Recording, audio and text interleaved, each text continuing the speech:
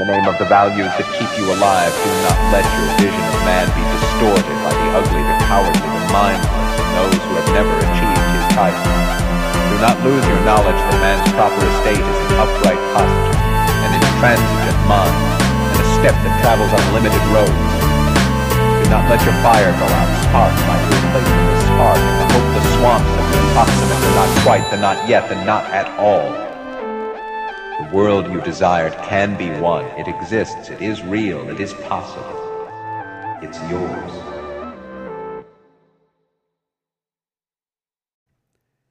Hey guys, welcome back to the Crypto Economy Podcast. Thanks as always for tuning in. Today on this episode, we're talking to Corey, the CEO of Stably, which is a stable coin. So thanks so much for being here, Corey. Yep, no problem. Thank you for having me. So you guys are the first stable coin we've had on the podcast, and we haven't really introduced a lot of our listeners to this concept yet. A lot of them may not have had a chance to have played with Tether or anything similar before. So just to get us started, how would you describe a stable coin to someone who might not be familiar with the concept? Yeah, absolutely. A stable coin to me is a cryptocurrency or a token whose price is stable and not volatile. And it is typically pegged or benchmarked to an asset that is considered stable, like a US dollar, or to some people, gold is considered stable. And we do see some gold-backed stablecoin out there as well. So I guess, is it mostly at this point, US dollars, you have USDT. Are there other currencies from other countries that have stable coins, or is everyone mostly converting to a dollar amount at this point? Well, stable is relative to the benchmark, right? Yep. To a lot of people, stability means, having parity with the US dollar, as I certainly think so. To some other people, stability might be found in holding gold. Some people prefer gold over holding US dollar for a variety of reasons. And some other people, they don't think that neither dollar or gold is a good benchmark for stability, and they would like to create something that actually achieves stability independent of either the US dollar or gold prices. So what would be the advantage of a token as opposed to an actual US dollar? Why were these initially implemented? What was the necessity that caused them to come into fruition? Absolutely. Initially, when the crypto and blockchain economy was very young, as we have a lot of these exchanges, a lot of them were not integrated with fiat. So you could not deposit your US dollar or Chinese yuan or Korean won into these exchanges in order to purchase cryptocurrencies. Um, I mean, there are some out there, but the number of exchanges that are integrated with fiat versus the exchanges that are not, there's a big difference there still. And so, in order for these exchanges that don't have access to fiat, in order for them to have to bring dollar into their system, they would have to use a US dollar proxy, right? And so that was the birth of the first stablecoin created by, which was Tether. I think originally it was called Mastercoin or something like that. And then it became Tether after a while. Yeah, and I went to school in Austin, so we were around a lot of the Tether guys as it was coming into fruition, and you could see not a lot of people had a handle on it when they were getting started, and a lot of people didn't understand even the necessity. So, what would you say that Tether did that created the necessity for something better to come along for people who aren't familiar with Tether? What are their major weaknesses? Well, I think they started out really great. It was a really sound project. The token was, for the most part, stable most of the time. And I think when it first started out, the one-to-one dollar backing, the promise was, it was the true promise. However, as time progressed, there's a lot of these controversies that came out about whether or not Tether has the reserve that fully backs every single token that they mint. And, I'm not here to, uh, put out conspiracy Yeah. theories or talk about what really happened at Tether because I myself don't know, so Yep. I'm not going to speculate on that. I would say that the reason for us to exist at all is because Tether recently did a really bad job at either maintaining its price stability as well as its public image, right? So, and it still holds, I think, over 90, maybe 85% of the entire stablecoin market. And it doesn't make any sense for someone to have that much share of the market when you have all these issues on the side. So it's part of the reason why we're in this game. So, I mean, similar to the banking system, is there some sort of like reserve rate that these tokens are expected to be holding? Does a token like Tether, I mean, I know you guys probably aren't going to do this, but can you essentially hold, 10% of the funds that you say you have and lend out the rest like a bank? How are some of these systems being built now, and how do you think they'll be built in the future? So we cannot have a fractional reserve system because we ourselves are not a bank and we do not conduct any sort of banking or lending activities. Our token is 100% full reserve, fully backed, one token with $1, period. And we do not lend out any of the reserve uh, for profit motives, right? We only, according to the regulations, we only invest the reserve in money market securities, which is short-term U.S. Treasury bills that generate, 2.5% a year in interest, and that is how we generate the core of our income, of the interest income that is generated by the reserve, which is similar to how PayPal and Robinhood or Venmo and how they make money. Yeah, yeah, they sure like holding your money and freezing it to earn a little extra interest when they can.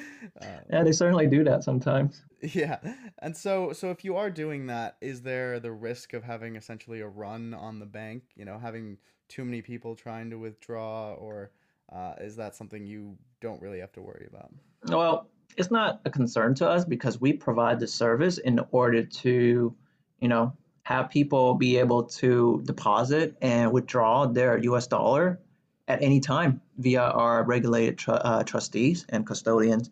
So, we're not going to impose any sort of limit on uh, how much you can withdraw or redeem the tokens for. If you have 1 million token, guess what? You can redeem $1 million. If you have 100 million token, we're obligated to return $100 million to you. It's not even us; it's the regulated trustee that manages the cash reserve, the escrow account, and we don't have any power over it. So I can certainly see instances where perhaps, if the redemption amount is really large and it could cause like a lot of operational difficulty, then perhaps our custodian and the client will have to work out some sort of delivery method that is efficient for both parties. But, other than that, we hold our promise to redeem 24/7 at 1 to 1.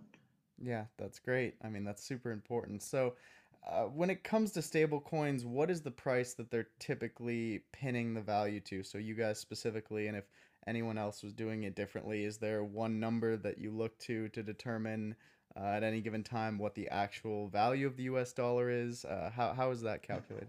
We don't have to do that because the type of stablecoin that we create is a fiat backed stablecoin. It's actually backed by the dollar that it represents. I see. So, yeah. So we this is called organic stability versus a lot of other what I call inorganic or synthetic stability.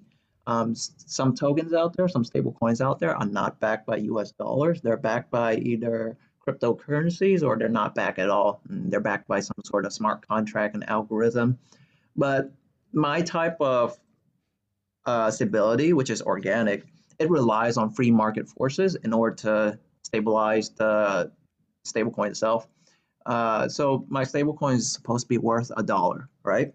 Whenever that it deviates from $1, market makers and arbitrageurs stand to make uh, profit when they arb away this difference, Yeah. right? So if it's below $1, somebody could purchase the token on the market and come back to us and our custodian, redeem it for $1.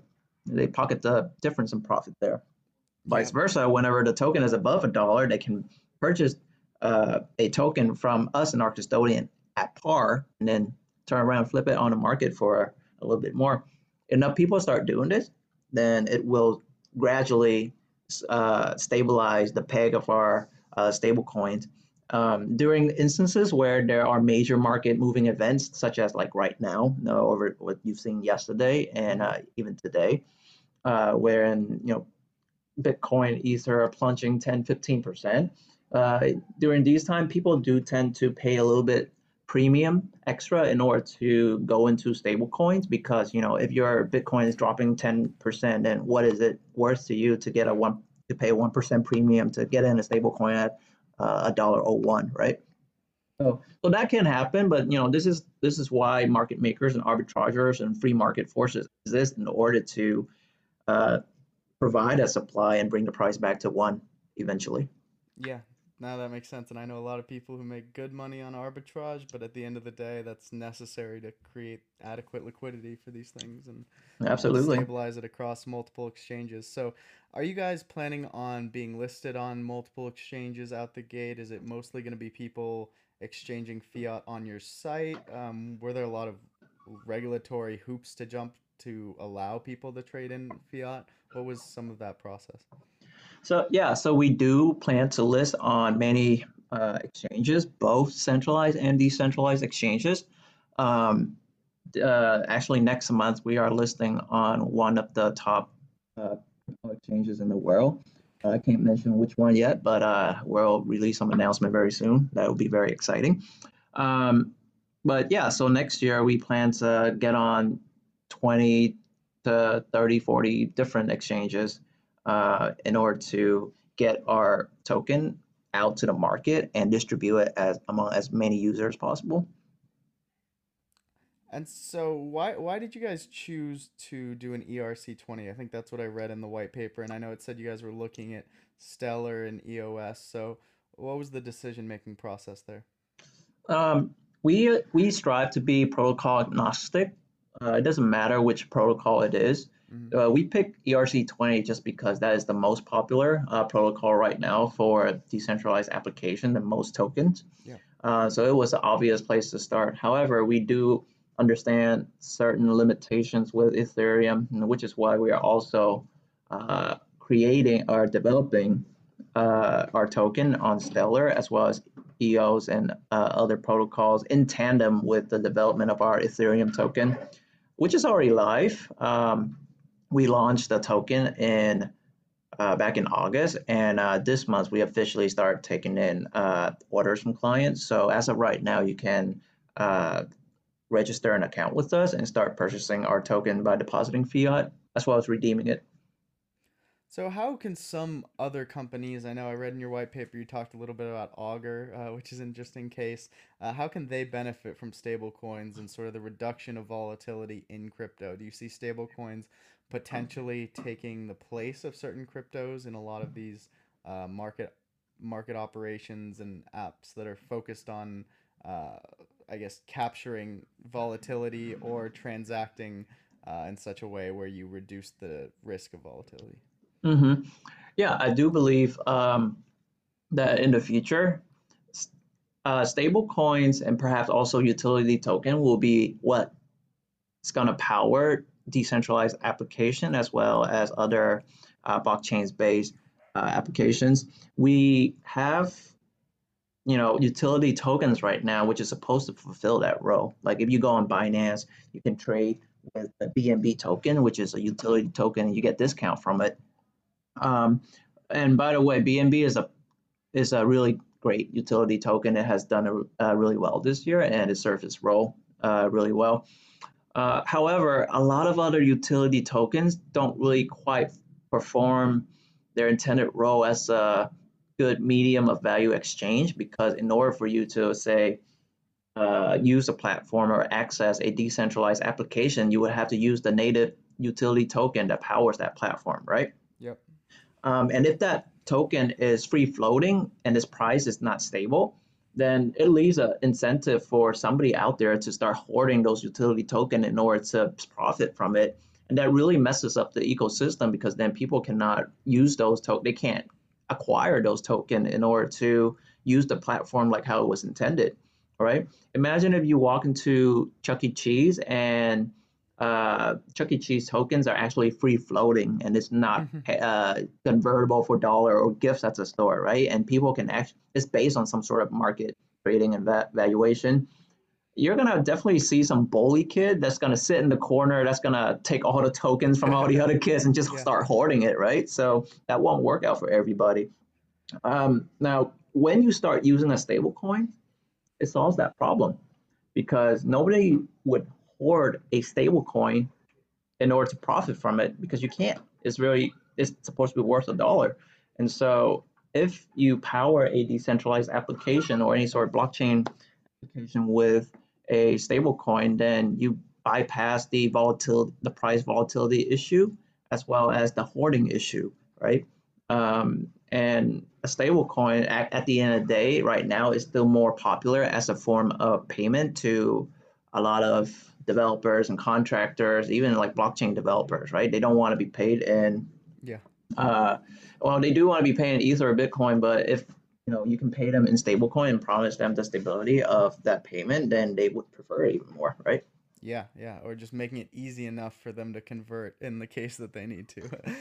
Exactly. I know a lot of Venezuelans. I have a lot of friends there who, have considered taking money out of Venezuela using Bitcoin. However, this is not stable, so they don't want to do that. And so, imagine their face when I told them that stable coins exist, right? Yeah, that's interesting. Yeah. Yeah, Venezuela, I mean, I think they've had like several million% inflation, if I'm correct. So Yep. they, that's a place where your money is rapidly becoming worth nothing and almost makes cryptos look less volatile in comparison, which is ironic. So, are there any other areas you would be looking to expand into? Would you ever do a crypto yuan or a crypto euro, or not like a stable euro or stable yuan, to solve some of these problems abroad? Or are these mostly issues people are running into here because of the regulatory environment? Yeah. I feel like this is the part of this podcast that all my competitors going to tune into. Yeah. Yeah, we do have a lot of plans to expand beyond just crypto exchange, right? To us, crypto exchanges are the first battleground. This is where we need to start. This is where we need to uh, distribute our tokens initially to the market and gain that initial brand and exposure, right? However, in the long term, we do not plan to mainly stay on crypto exchanges. We plan to expand to other currencies, other national currencies, as well as other blockchain protocol.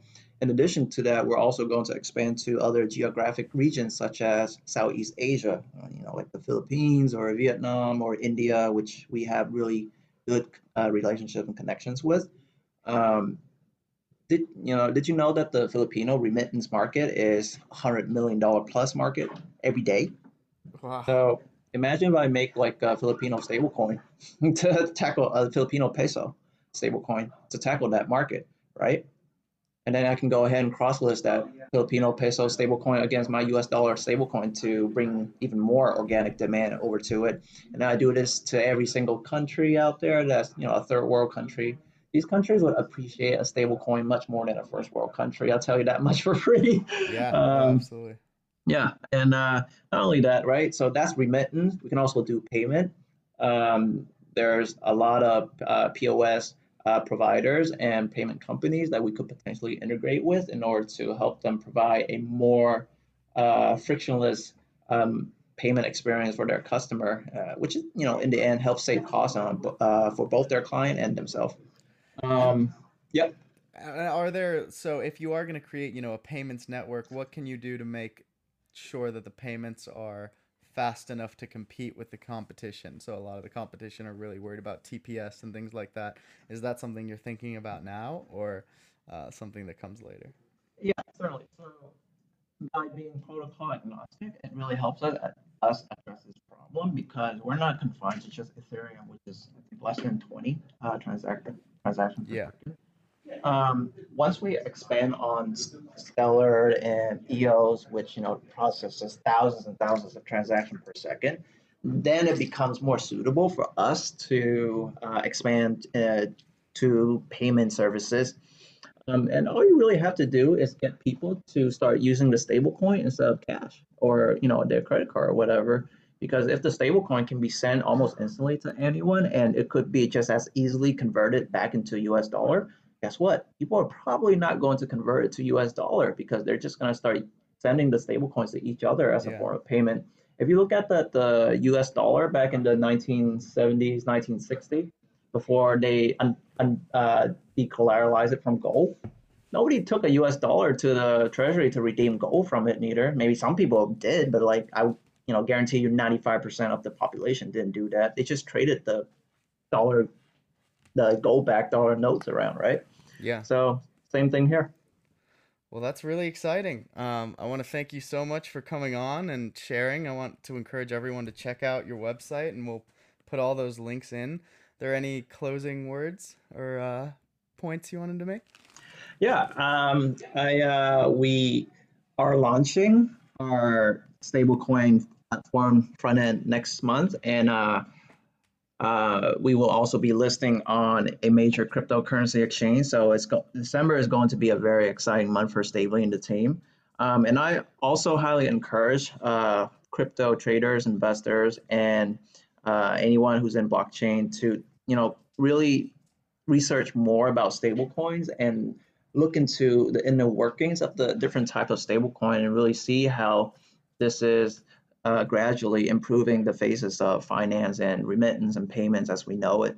I think a lot of people could find a lot of value from gradually integrating stablecoin to their daily life. I mean, I sent money overseas to my cousins in Vietnam using stablecoins now. I don't send them the Western Union anymore.